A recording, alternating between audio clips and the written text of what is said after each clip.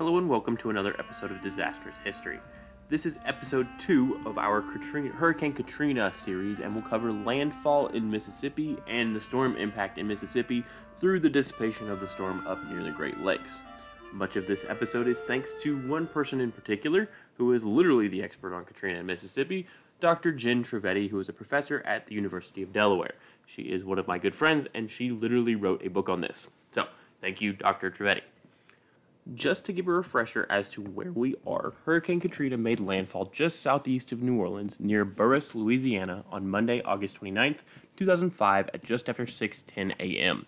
After pummeling Louisiana, it traveled northeast across Chandeleur Sound, still at a Category 3 strength, and the eye smacked into the area just east of the Mississippi-Louisiana border at Bay St. Louis, Mississippi. What this meant in practice was that most of Mississippi got hit with the right front quadrant of Hurricane Katrina. As you'll recall from the last episode explainer, that meant Mississippi was subjected to the strongest portions of the hurricane for the longest amount of time. This was primarily aimed directly at Biloxi, Mississippi. Now, Biloxi is an interesting situation for a city. It sits almost entirely on a peninsula.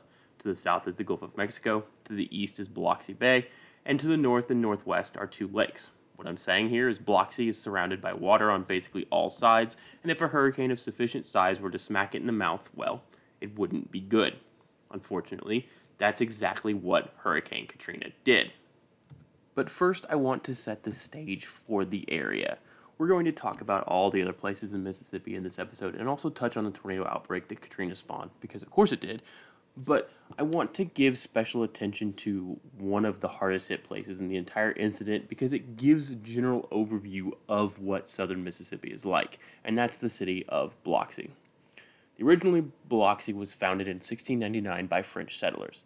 In 1720, the capital of French Louisiana was moved from Mobile to Biloxi. It was the capital of the colony until about 1722 when the capital was again moved. Now, there's a fun story to go with this move. Well, fun and this is interesting because this entire podcast is about disasters, and this specific episode is about a hurricane kind of way. You see, the story is, as I said in the first episode, the French moved the capital to New Orleans in an attempt to escape hurricanes, because several had then hit the capital of Biloxi while they were there, and, well, they were really tired of it. Now, whether or not that's true is up for debate, but it is referenced in several different sources. So after its founding, Biloxi switched from French rule to British rule, and then from British rule to Spanish rule, and then it was transferred to the United States in 1812. From then on, it became a very popular vacation spot. It also became a massively popular seafood location. Shrimping is a huge part of the Biloxi economy, as well as resort casinos. Basically, if you want to understand Biloxi, you have to understand that the city relies on the Gulf and everything that comes with it. Whether it's tourism or fishing, their livelihoods rely entirely upon that which is about to wreak havoc upon them. And that isn't just Biloxi. It is all of the Mississippi coast. All the towns up and down the Mississippi Sound rely heavily on tourism, fishing, and the natural beauty of the Gulf to bring them money and provide them with some sort of comfortable life. One thing you need to truly understand about those that live in this area is how they feel about hurricanes. They've had their fair share. They've evacuated for storms that nary turned over a chair, and they've ignored evacuations for storms that wrecked huge portions of the city. Many of the people along the Gulf Coast still hold this belief. Oh, the last couple of storms weren't that bad. This one won't be bad either. I've made it through such and such storm. I can make it through anything. That's not to say that no one ever evacuates. Every time there's a storm and there are evacuations, thousands upon thousands evacuate the Mississippi coast to places further inland or elsewhere in, say, Biloxi that were on higher ground or even to other states. The National Weather Service and NOAA did an excellent job and do an excellent job putting out warnings and evacuation recommendations. Those in Mississippi would get the same warnings for Katrina as those in Louisiana. This will be catastrophic. The area will be uninhabitable for weeks. If you remember from the previous episode, I talked about storms. The prediction was that high-rise buildings would sway dangerously to the point of collapse. All low-rise buildings would collapse that weren't made of concrete. Some concrete buildings that were low-rise would collapse. Like, it would be absolutely catastrophic. Anyone outside exposed to the winds for too long would die The water would be undrinkable for weeks upon weeks at end. The entire area would be uninhabitable. They got that same warning in Mississippi as those in Louisiana. And many people in Mississippi heeded those warnings. They listened and they got out and they stayed out. But, as per usual, there is always some that stay. And part of the problem here is the same problem I've talked about with tornadoes before. If you remember back to the tornado outbreak episodes, I talked about how frequently some people don't actually hear the siren or the warnings before the tornado hits, be it because they're working, or they are driving, or they're asleep, or whatever. The same thing happens with hurricanes. Now, hurricanes tend to have much longer time for warnings, and the weather services do an excellent job of putting out as accurate warnings as they can, but they simply cannot get to everyone. It's just not feasible. Some people miss the warnings until it is too late, or some people hear the wrong warnings, or some people misunderstand the warnings, or they hear that it did some flooding damage and some rain in Florida and blow it off as no big deal, not knowing that just a few hours earlier it did its absolute best to wipe New Orleans off the map. And New Orleans didn't get hit with the strongest part of the storm, as Mississippi is about to. So this all falls back into the human psychology of how they view disasters. Some people are always going to evacuate no matter what. It doesn't matter if their house was damaged or not. The chance that they could lose their home in a hurricane and they don't want to deal with that and be there and have to witness it, they will always evacuate. Some people are just, I don't want to use the word stubborn, but have pride in their home. They want to be there and have control of the situation and understand exactly what is going on, and they will stay no matter what. And some people will gauge what the warnings are, and they'll make that decision for themselves, whether or not they think that the warnings are dire enough that they need to leave, or if they think that they can stay and ride it out. And some people just don't evacuate because they can't. There are a lot of elderly folks that just don't have the resources available to get out. Elderly, disabled, people that don't have vehicles, things like that. They just don't have the resources available. They don't have anywhere else to go, and they just have to stay and hope for the best. That happens a lot as well. Because that's one of the other things, is not everyone has somewhere else to go. Like, take myself for instance. If I had to evacuate from Nebraska, I could go to my parents in Indiana, or I could go literally I have multiple friends all over the country that I could evacuate to. But before, just a few years ago, I would never have had that option. I'd have been stuck exactly where I was, and I would have wrote it out. Some people don't have the funds. Even if they have somewhere else to go, they don't have the funds to get them there, because it costs a lot of money to get a plane ticket or to pay for gas and all of that to get to somewhere else that is more safe. So that's a reason why a lot of people don't end up evacuating. It's not always, this is my house, I'm going to defend it from the storm. It's, I don't have any other options. This is the only thing I can do. And I got to be honest, if the only option you have is stay in your home and hope, I can't say that's a bad option. It's probably what I would do if I didn't have any other options. So I guess the gist of it is, remember that some people didn't evacuate, but a lot of people did. And I'm going to focus on the stories of the people that didn't evacuate. I'll talk about some of the people who did, but I'm going to focus on the stories of people who didn't evacuate, because they give us the eyewitness of what the storm was like. Just remember that a huge portion of the Mississippi coast did in fact evacuate away from the area and away from the storm. Some of them, it didn't matter. They'd gone hundreds of miles inland and still got hit with devastating damage from Katrina, because that's just how strong the storm was. But as we get into this, just remember that a huge portion of Mississippi did evacuate, but some of them didn't evacuate for a variety of reasons that I'll get into later and I just talked about. One of those main reasons is Hurricane Camille, which I will definitely go into in a little bit. Now, with all that out of the way, let's get into this. Because of the sheer size of Hurricane Katrina, the coast of Mississippi was getting hit by hurricane winds even before the eye of the storm made actual landfall in Louisiana. So they knew it was coming by 6 a.m. on Monday, August 29th, when it was, making landfall in Louisiana. Technically, they knew it was coming before that, as most of the Mississippi Gulf Coast had ordered a mandatory evacuation on the 27th of August, but as we know in everything, mandatory is only mandatory to a point. Again, people still stayed in their homes. As I talked about earlier, a lot of this decision was based on how their house had withstood previous hurricanes. The story that comes up over and over again in Dr. Trivedi's book is my house, my parents' house, my grandparents' house withstood Hurricane Camille, and there's no way this could be worse than Camille. We will be fine. In fact, one of the big selling points for homes in and around the Mississippi coast was literally saying that the home didn't flood in Camille.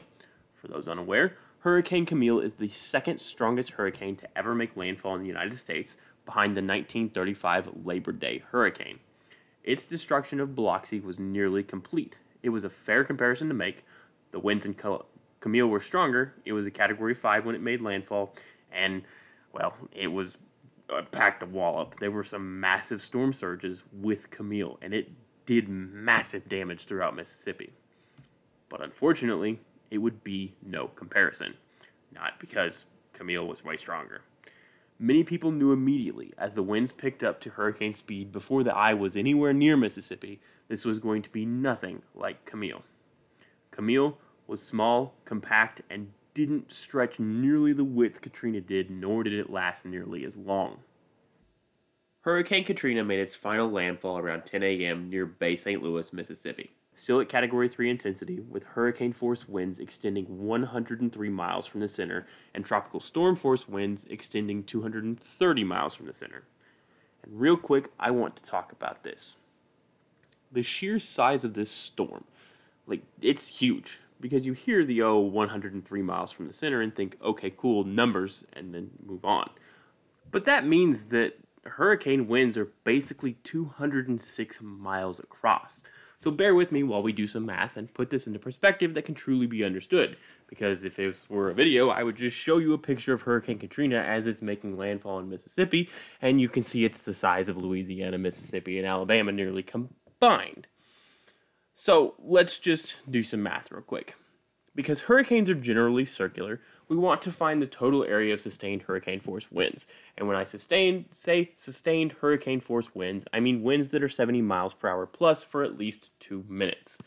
Now, Katrina had sustained winds of about 135 miles per hour at landfall in both Louisiana and Mississippi. Just remember that. So let's do the hurricane force winds first, since it's the smallest area. The formula for the area of a circle is pi r squared. So we're going to take 3.14 times 103 squared. That is an area of 33,312 square miles. Ooh, big number. But what does that do for you? That makes the hurricane wind area of Hurricane Katrina the 39th largest state. That is no joke. Imagine essentially the entire area of Indiana receiving hurricane force winds at the same time, from Fort Wayne to Evansville and from Terre Haute to Richmond. The whole state being demolished by 135 miles per hour winds. Now, in reality, that's not what is happening in Hurricane Katrina. The winds in the back left are going to be lower, and the winds in the front left are going to be lower, just because that's how a hurricane works. But just generally, it is hurricane force winds the entire area continuously for 2 minutes. For my non-American listeners, that's like all of Portugal being covered by a single storm. All of it. That's all of Sierra Leone in Africa. But just for fun, because doing math is so fun, let's also cover tropical storm force winds. That's anything sustained over 35 miles per hour. That's a 230 mile radius. So 3.14 times 230 squared. That is a whopping 166,106 square miles. That makes it the third largest state, beating California by 11,000 square miles. All of California. All of it, from San Diego to Redding, California receiving at least 35 mile per hour winds for at least 2 minutes. It's the sixth largest country in Europe, beating Norway by 18,000 square miles. The eighth largest country in South America, beating Paraguay by 9,000 square miles. Basically what I'm saying is this was a big storm, and as such it was going to pack a massive wallop. And pack a wallop it did. The storm surge was estimated at 28 feet high. It is estimated because all of the storm surge gauges were once again broken by the storm. Hurricane Katrina refused to be measured. It immediately swamped the entire town of Biloxi under the massive wave of water that came rushing in. Boats on the shore were picked up as if they were toys and smashed into buildings. Casino barges, only allowed to operate as casinos if they were floating on water, were shoved inland and deposited wherever they landed, be on a road, or building, or home, or literally anywhere. Entire buildings were ripped apart by a combination of wind and water, leaving nothing but empty slabs remaining and the debris floating away. It's not just the water that turns things into missiles. Thousands of pieces of debris were picked up and launched as flying missiles in the ridiculously powerful winds. Anything that wasn't nailed down, and some things that were, flew through the air, impaling themselves in walls, in the ground, in cars, in people. 135-mile-per-hour winds is a high-end EF2 tornado. Those pretty effortlessly can relocate your roof, and they only last seconds. These winds lasted literally hours. I don't know about you guys, but that sounds like hell. And for anyone who chose not to evacuate, it was. One particular story from Mississippi jumped out at me. The story of Douglas DeSilvey. Douglas and his wife had decided to stay in Biloxi with his in-laws and his daughter. They moved to his in-laws' house as they had for every storm up to that point. The house had survived every single storm, and they figured it would survive this one. So the five of them, Doug, his daughter Donna, his wife Linda, his mother-in-law Nadine Gifford, and his father-in-law Edward Gifford, huddled in the house together waiting for the storm to arrive. And arrive it did in full force. They had a perfect front row seat for it. They all huddled into the bedroom in the back of the house where DeSilvey had a good view of the bay to see where the water was. When he looked out the window, he was in shock. The water was already there. They were already worried as they could hear glass shattering everywhere and the house literally coming apart around them. And turning back around after looking out the window, he prepared to tell his family members to hold hands and get ready to swim because they would have to try and make it somewhere else. They couldn't stay where they were. It wasn't safe. He could hear his wife repeating over and over again over the sound of the wind and the rain and the water, "Oh God, oh God." Then, all of a sudden, everything went down. Just as he turned around, the roof of their home collapsed, sending DeSilvey tumbling into the water. He could feel water filling his lungs and fought desperately to get back to the surface and get his family out. He managed to find a pocket of air and was able to survive and swim to safety. Unfortunately, however, during the collapse, all four members of his family in the house with him would perish in the storm. This would be a regular occurrence throughout Biloxi as well as Mississippi. People who thought that the storm waters could never get to them, and then they did, and then their house collapsed. It is a story that is everywhere throughout Mississippi. But elsewhere in Mississippi, we need to talk about the National Guard, police departments, and fire departments. And I want to tell a few of their stories because they are wild. So first I want to talk about the Waveland Police Department. Now, Waveland is a relatively small town of about 6,500 people located on the Gulf Coast. It sits just southwest of Biloxi.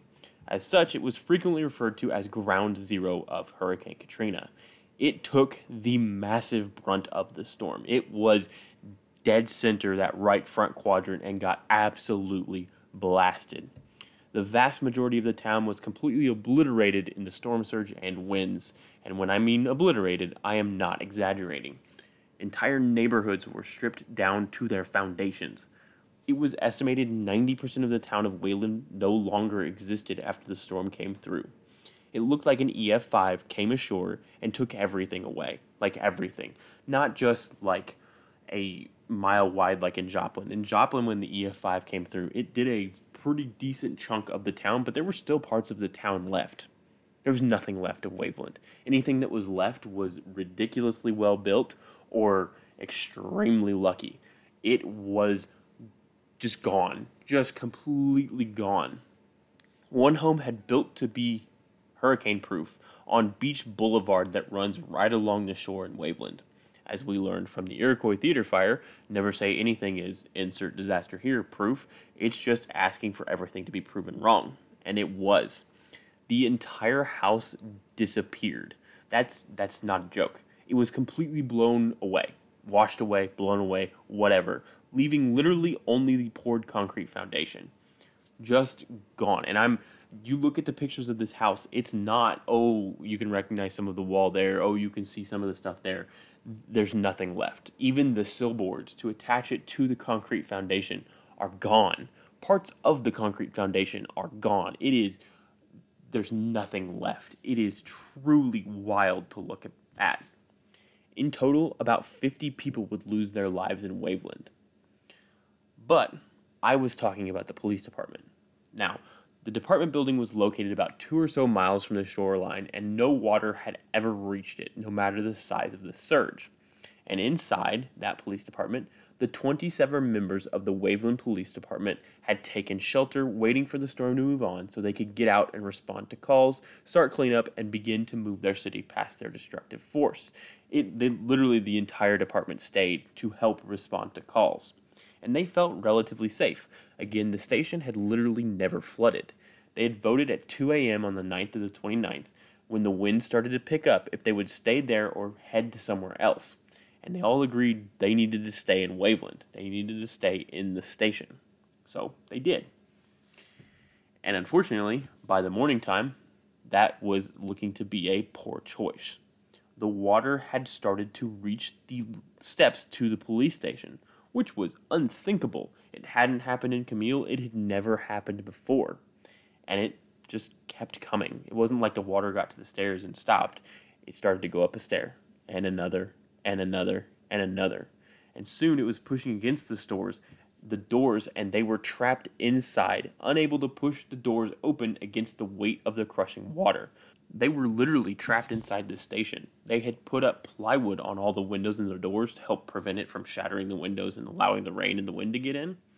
So in order to get out, they were going to have to break through the plywood after breaking through the window. So you had to break through the window, then break through the plywood and make a big enough hole to be able to get through that hole and get out. Eventually they were able to do so and formed a human chain to try and get to anywhere that wasn't in the water. They literally made a 27-person long human chain to get through the floodwaters, to swim through the floodwaters to somewhere else. 12 of the officers managed to make it to the roof where they would stay until the storm moved further inland. 2 officers who had broken off from the human chain rode out the storm sitting in the bed of a Dodge pickup truck on top of a toolbox, which they said was some of the most terrifying hours of their life. But that's not the truly crazy part of this story. That part is that, so we have 12 officers on the roof. We have 2 officers in the back of a pickup truck. That leaves 13 other officers unaccounted for. Where did those 13 hours spend the next 6 hours of Hurricane Katrina beating them to a pulp? Clinging to a bush outside of the police department on the opposite side of the parking lot. That's not a joke. They literally held on to a long hedgerow bush sitting in the water for 6 hours. They were hit by debris flying through the air, nearly drowned multiple times by floodwaters. They were hit by debris floating through the water, you name it. And this just isn't any form of agony, because being hit by things floating by and flying through the air and the rain blowing sideways and the wind blowing dust and all that through the air is painful. But they're sitting in a parking lot full of vehicles. Those vehicles have full gas tanks because town vehicles always top off before a storm comes in because they don't know when they'll get gas again, and if you're going to responding to calls, you need a vehicle. Which means as the water rises, the gas tanks start to leak and rupture and leak out. And I don't know if you guys have ever had gasoline enter cuts, but it is a not good feeling. As in, they're being cut by the bush that's being beaten against them and random things being beaten against them, and they're getting gasoline and oil and other random crap that's in the floodwaters inside those cuts, and it's going to burn forever because it's bits of glass, it's bits of wood, it's bits of brick, dirt, whatever, hurtling through the air at least 100 miles per hour. That is literally, I can't imagine worse than that. And that's what they were subjected to for literally hours. But, miraculously, all 27 members of that police department, even all 13 that hung onto that bush, survived the storm. All 27 of them survived. Meanwhile, in Biloxi, fire station number 3 had 7 firefighters inside. Once again, we see the specter of Hurricane Camille arising as Station 3 was built a full foot above the high water line of Camille. They never believed the water would reach the station. How could it? Camille was the worst of the worst, one of the only Category 5 hurricanes to ever hit the United States. But it did. The firefighters inside considered abandoning the station and trying to find somewhere higher to wait out the storm and the floodwaters, but a group of civilians showed up with children alongside. The firefighters then placed the civilians and the children on top of the fire engines to keep them out of the water, while all 7 firefighters tread water for hours before the floodwaters receded enough to be able to get them out. And just think about that. This is fairly early on in the storm. It's still morning time, and they're having to tread water for literally hours in floodwaters that they don't know what's in there. They don't know how much more flood waters are coming. They have no idea. They're just hoping beyond hope that it doesn't get high enough that they all drown. Elsewhere in Biloxi, fire station number 2 was having a similar problem. They were also very convinced they were not going to be flooded. They were 10 feet above sea level and well above the Camille High water line. That assurance did not last long. By 8:30 a.m., water was seeping into the bay floor. The bay is where they keep the fire engines. Firefighters inside tried their hardest to move things up and out of the way so they wouldn't lose anything. They never really thought the water would get high enough that it would actually threaten their lives. That thought, however, was quickly evaporating. Just 15 minutes later, the water went from splashing boots to up to their knees. By 9:30 a.m., the water had reached over their heads and they were scrambling to put on life preservers. In the end, the water would completely submerge all the fire apparatus in the station, and they had to seek refuge on a fireboat inside. There they hung out and waited for the storm to abate. Now, for a brief humorous aside here, because this is an extremely heavy episode, the source for the Station 2 story tells of what happened as the water level fell. Apparently, one of the firefighters made a brief sighting of a green dog standing on one of the pickup trucks in the parking lot. Literally, he said he saw a green dog standing on a pickup truck. Now, as you may know, dogs are in fact not green. So everyone inside thought he either had a stress break and hallucinated a green dog, or was playing a weird attempt at humor, which probably wouldn't land well after they'd just spent several hours huddled together on a boat, not knowing if the building they were in was going to collapse on them or not, or if they were going to drown inside of a boat, ironically.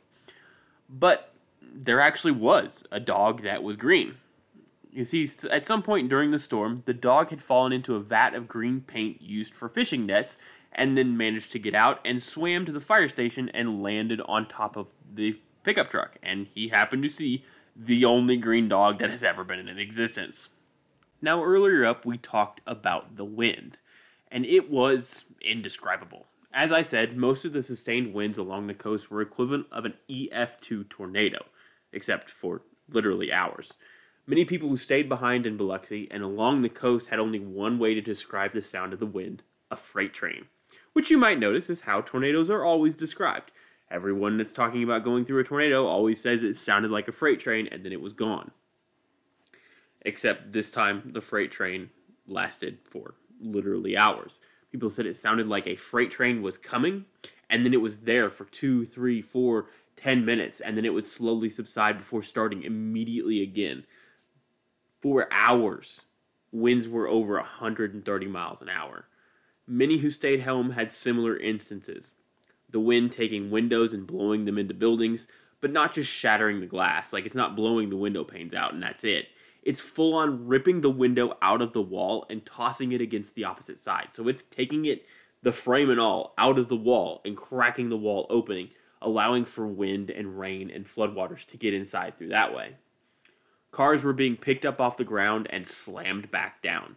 Chairs and tables and grills and small animals and sheet metal and fence posts and fish were flying through the air as debris. You could walk outside and get hit by a stop sign and be dead. You could walk outside and get hit by your neighbor's dog and be injured.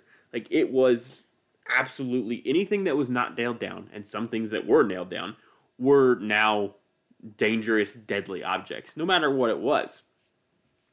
All over southern Mississippi, the storm was battering everything. Buildings collapsed, and not just single-story building collapses. Multi-story apartment buildings were completely collapsing and annihilated. Biloxi's famous casino barges that were floating just off the shore in the bay were picked up by the storm surge and shoved inland, smashing into random buildings and causing major damage.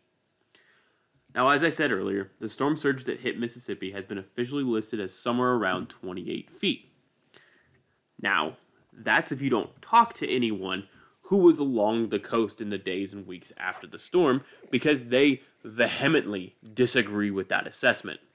Many throughout the area to this day will tell you the storm surge was no less than 30 feet and was probably close to 40 feet. Literally everyone you talk to will tell you that it was nowhere near 28 feet. It was absolutely more than 28 feet. That storm surge placed Biloxi's famous shrimping boats all throughout the city.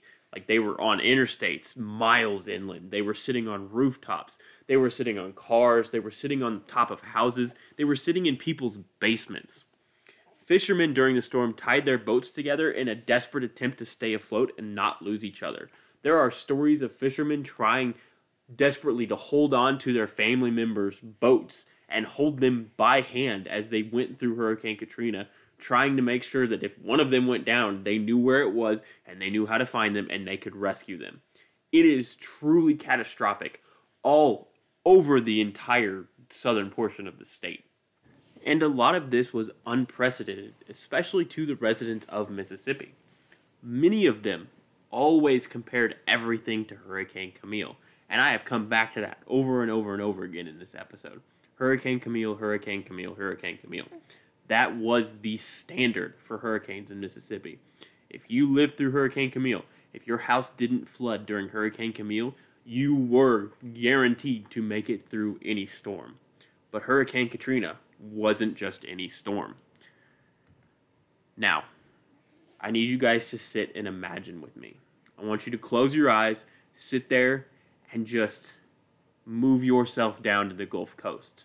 I know a lot of you haven't been there, and so I'm going to do my best here to describe it for you. I want you to move down and imagine that it's really warm. It's hot. It's extremely humid, and you can smell salt coming off the ocean. You can smell the marshes. You can smell the dead fish. You can smell the salt of the Gulf. And it's warm. It's humid. There's palm trees everywhere. And you can also smell gumbo, because you always got to love a gumbo down there. All right. You got your eyes closed? Just listen. Imagine you're sitting on the coast of Mississippi in the days leading up to Katrina making landfall. You've been through tons of hurricanes before and rode them all out. You grew up on stories of Camille. The high water marks for Camille are all over the city. The height of them are burned into your brain. You know exactly where it rose to in 1969. You can see them on the post office down the street, the fire station down the street. You can see it on the old dockyards down by the Gulf. Your grandparents have told you stories over and over and over again on those late summer nights as the wind is starting to howl and the sky over the Gulf is getting darker, and you know the storm is getting closer as everything gets quiet. Oh, don't you worry, child. It'll be nothing like Camille. There will be nothing like Camille. And you feel calm and safe. You know everything will be all right. The water can't reach you here. They've already told you. The water didn't get here during Camille. It won't get here now. You've heard them say it so many times that the cadence of their voice is stuck in your memory. Don't you worry, child. It'll be nothing like Camille.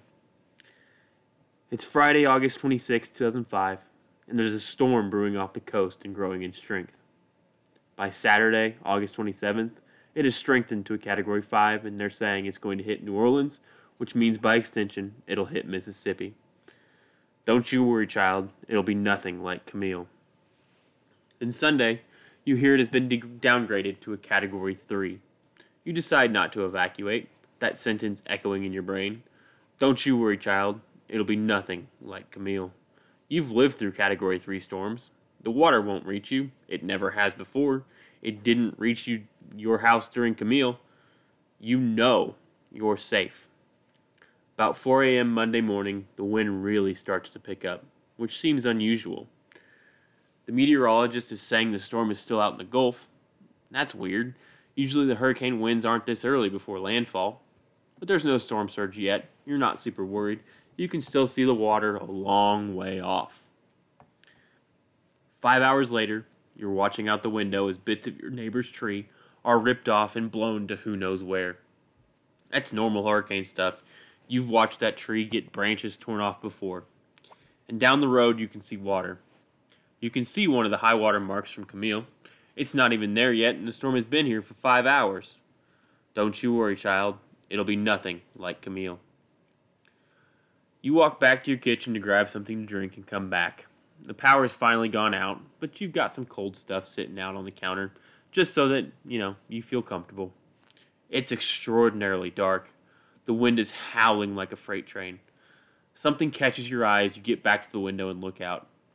An entire chunk of roof is flying through the air and you jump back, startled. That was unexpected. You look down the street to see where it came from, and something is off. You start counting houses, looking down. You can see the water, but the high water mark is gone.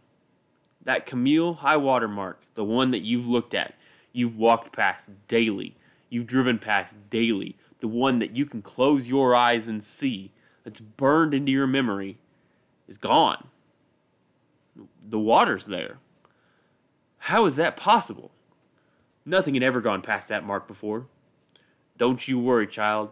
It'll be nothing like Camille, you can hear your grandparents saying in the back of your brain. All of a sudden, you hear a weird noise, almost like a squelching and rushing sound. You run to your back door where you thought you heard the noise in your kitchen, and water is coming under the door. That's never happened before. Frantically, you run to the garage and grab the sandbags you have in there in order to toss them in front of the door.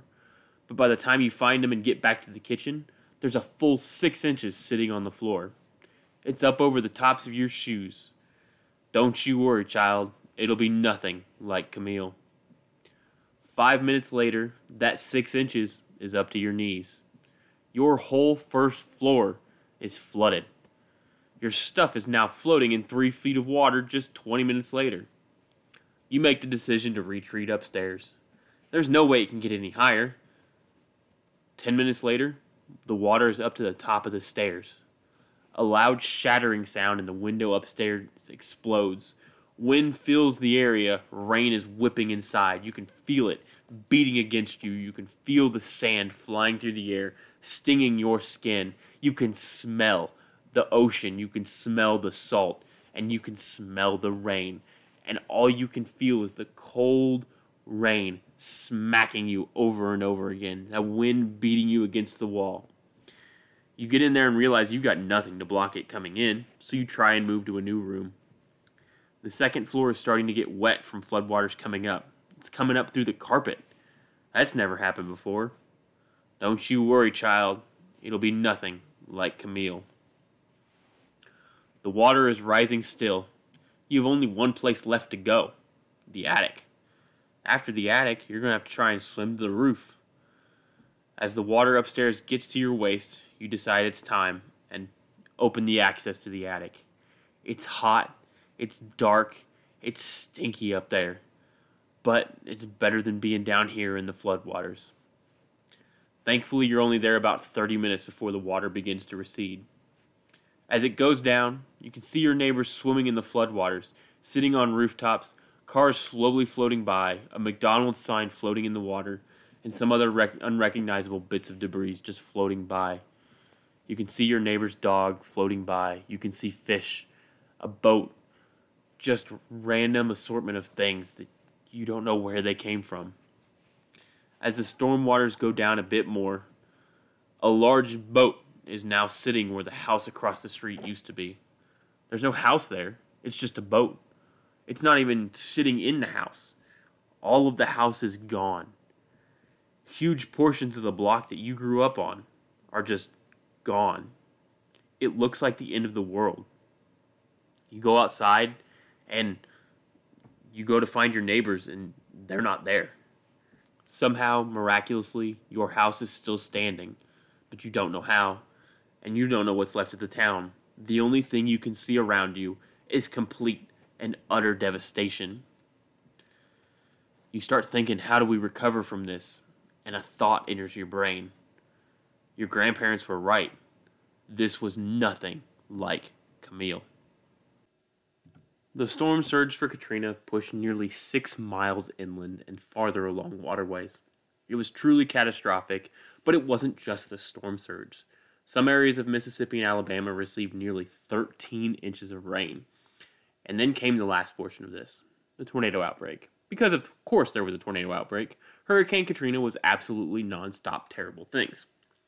The first tornado of the outbreak was an F2 in South Florida. Oh, by the way, these are all going to be F scale rather than EF scale because the EF scale didn't start until 2007, and obviously Hurricane Katrina was in 2005, and I'm not going to retcon the ratings of tornadoes back into a modern scale rather than an older scale. After that one F2 in South Florida on the 26th of August, it was quiet for a while, at least until it made landfall again on the 29th. The official count for tornadoes in the outbreak from Louisiana all the way up to Pennsylvania was 57 tornadoes, all in range from F0 to F2 in strength. There was one confirmed death from a tornado during the Katrina outbreak during an F2 tornado that touched down near the town of Rupeville, Georgia.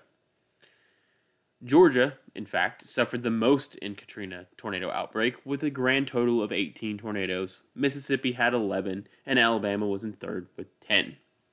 But those are just the officially confirmed tornadoes.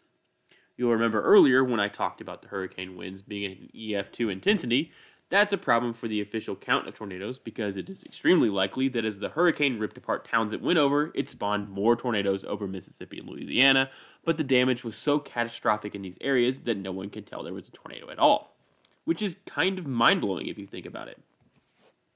Because when you are estimating a tornado, when you are giving a tornado a rating, it's based on the damage it leaves behind, not the actual wind speed of the tornado. We assume the wind speed based on the damage that is left, based on what we know will do the damage that we are observing. So if you have a tornado that has wiped an entire house completely clean from the slab that it's on, from the concrete slab or its foundation, then it is an EF5 tornado. Hurricane Katrina regularly wiped entire towns off of their slabs. There were entire neighborhoods completely removed and just washed away. Because it's not just the winds for Hurricane Katrina, it's also the storm surge. So as the storm surge pushes in, it's ripping things off, but it's also likely that the Hurricane Katrina was putting down tornadoes that were traveling over the same area. We just can't tell because A, there was no one out there to witness it, and B, there was no damage left to look at. Because you can't just say, oh, there was an EF5 tornado here, because it very well could have been the storm surge. It very well could have been an EF5 tornado. It probably wasn't. Tornadoes tend to be extremely weak in hurricanes, but still, it's so destructive. This hurricane was so destructive that you could not tell the difference between what was a tornado and what was the hurricane. And tornadoes are arguably one of the most dangerous and destructive events known to man. After annihilating the coast of Mississippi, Hurricane Katrina began to rapidly weaken and travel northward. It dropped tons of rain over the rest of Mississippi, causing problems all the way throughout the state, flooding throughout the entire state. By the time it reached Tennessee, it dropped down to tropical storm strength and was absorbed into a cold front near the Great Lakes. It caused flooding all the way up into Kentucky with massive amounts of rainfall before being absorbed. In Mississippi, effects from the storm killed 238 people in total and caused about $30 billion in damage. But that's just physical damage. It would take years upon years for the area to recover. It still hasn't recovered. The things that people had to deal with, the things that people saw throughout this entire storm will never be forgotten. There's a story of one of the emergency operations centers in one of the counties along the Mississippi coast where the operations center started to flood, and the people inside were so worried that they weren't going to be able to make it out that they began to write identifying information on their arms in order for their bodies to be identified if they died and drowned in the floodwaters, and they had no idea if they were going to make it. Nearly every emergency operations center along the coast was flooded, and that's that. There's no organization beyond that. Thankfully, they were able to stay and they were able to organize a emergency response once the storm was gone. But there were 911 operators that had to sit there and listen to 911 calls over and over again of people saying, we have nowhere to go. The floodwaters are coming up. We're trapped in the attic. They're coming up into the attic. What do? You have to send someone to help us. And the 911 operators had to say, we have no one to send. There's no one that can go out right now. Our hands are tied. There's nothing we can do. And then there would be silence on the other end of the line. And after the storm was over, the fire department, the police department, EMS would go out to those places where those 911 calls came from, and they would find the people who had called dead in their homes. People drowned in their houses because they had nowhere else left to get up to. They couldn't go any higher, and the water came over the top of their roof, and they drowned inside their attic, or they drowned inside their bedroom, or they were just washed away in the flood. Huge, huge portions of Mississippi were just gone. And then, that's not including the people that evacuated and then came back to find literally nothing. None of their things were there. If they were covered in mud and buried deep. So they would have to sit there and they would have to dig and hope to find just something that was left of the life that they had before Hurricane Katrina came through. They were completely homeless, and they were going to have to live in FEMA trailers or straight up move away, which is nearly impossible for many people. It's expensive to move. It's especially expensive to move to a brand new state where you don't have a job, where you don't know anyone. Hurricane Katrina uprooted so many thousands of lives and completely destroyed so many things. And it's not just homes. Miles upon miles of roads were destroyed, either covered in debris or, in the case of several bridges in the Mississippi area, completely destroyed and collapsed into the water. It almost annihilated the fishing industry in Mississippi. It absolutely demolished the tourism industry. Hotels were flooded all the way up to the second floor. Windows were washed out. There was water damage everywhere. Some of them would have to be condemned and brought down and rebuilt.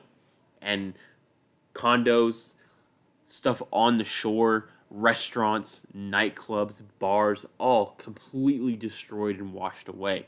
Things that had massive historical significance were just gone. And it's still taking years upon years for all of this to come back, for Mississippi to get back to where it was. And it has done a wonderful job coming back from an absolutely cataclysmic storm that has had almost no comparison since. And with that, we have reached the end of this episode 2 of the Hurricane Katrina series. I hope you guys enjoyed it and learned something.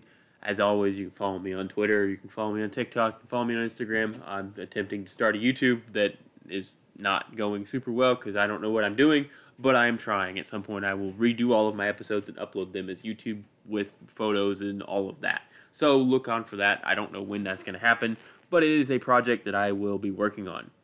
I hope you guys enjoyed it. You guys are awesome listeners. Thank you all. As always, stay safe and remember to check your smoke detector batteries.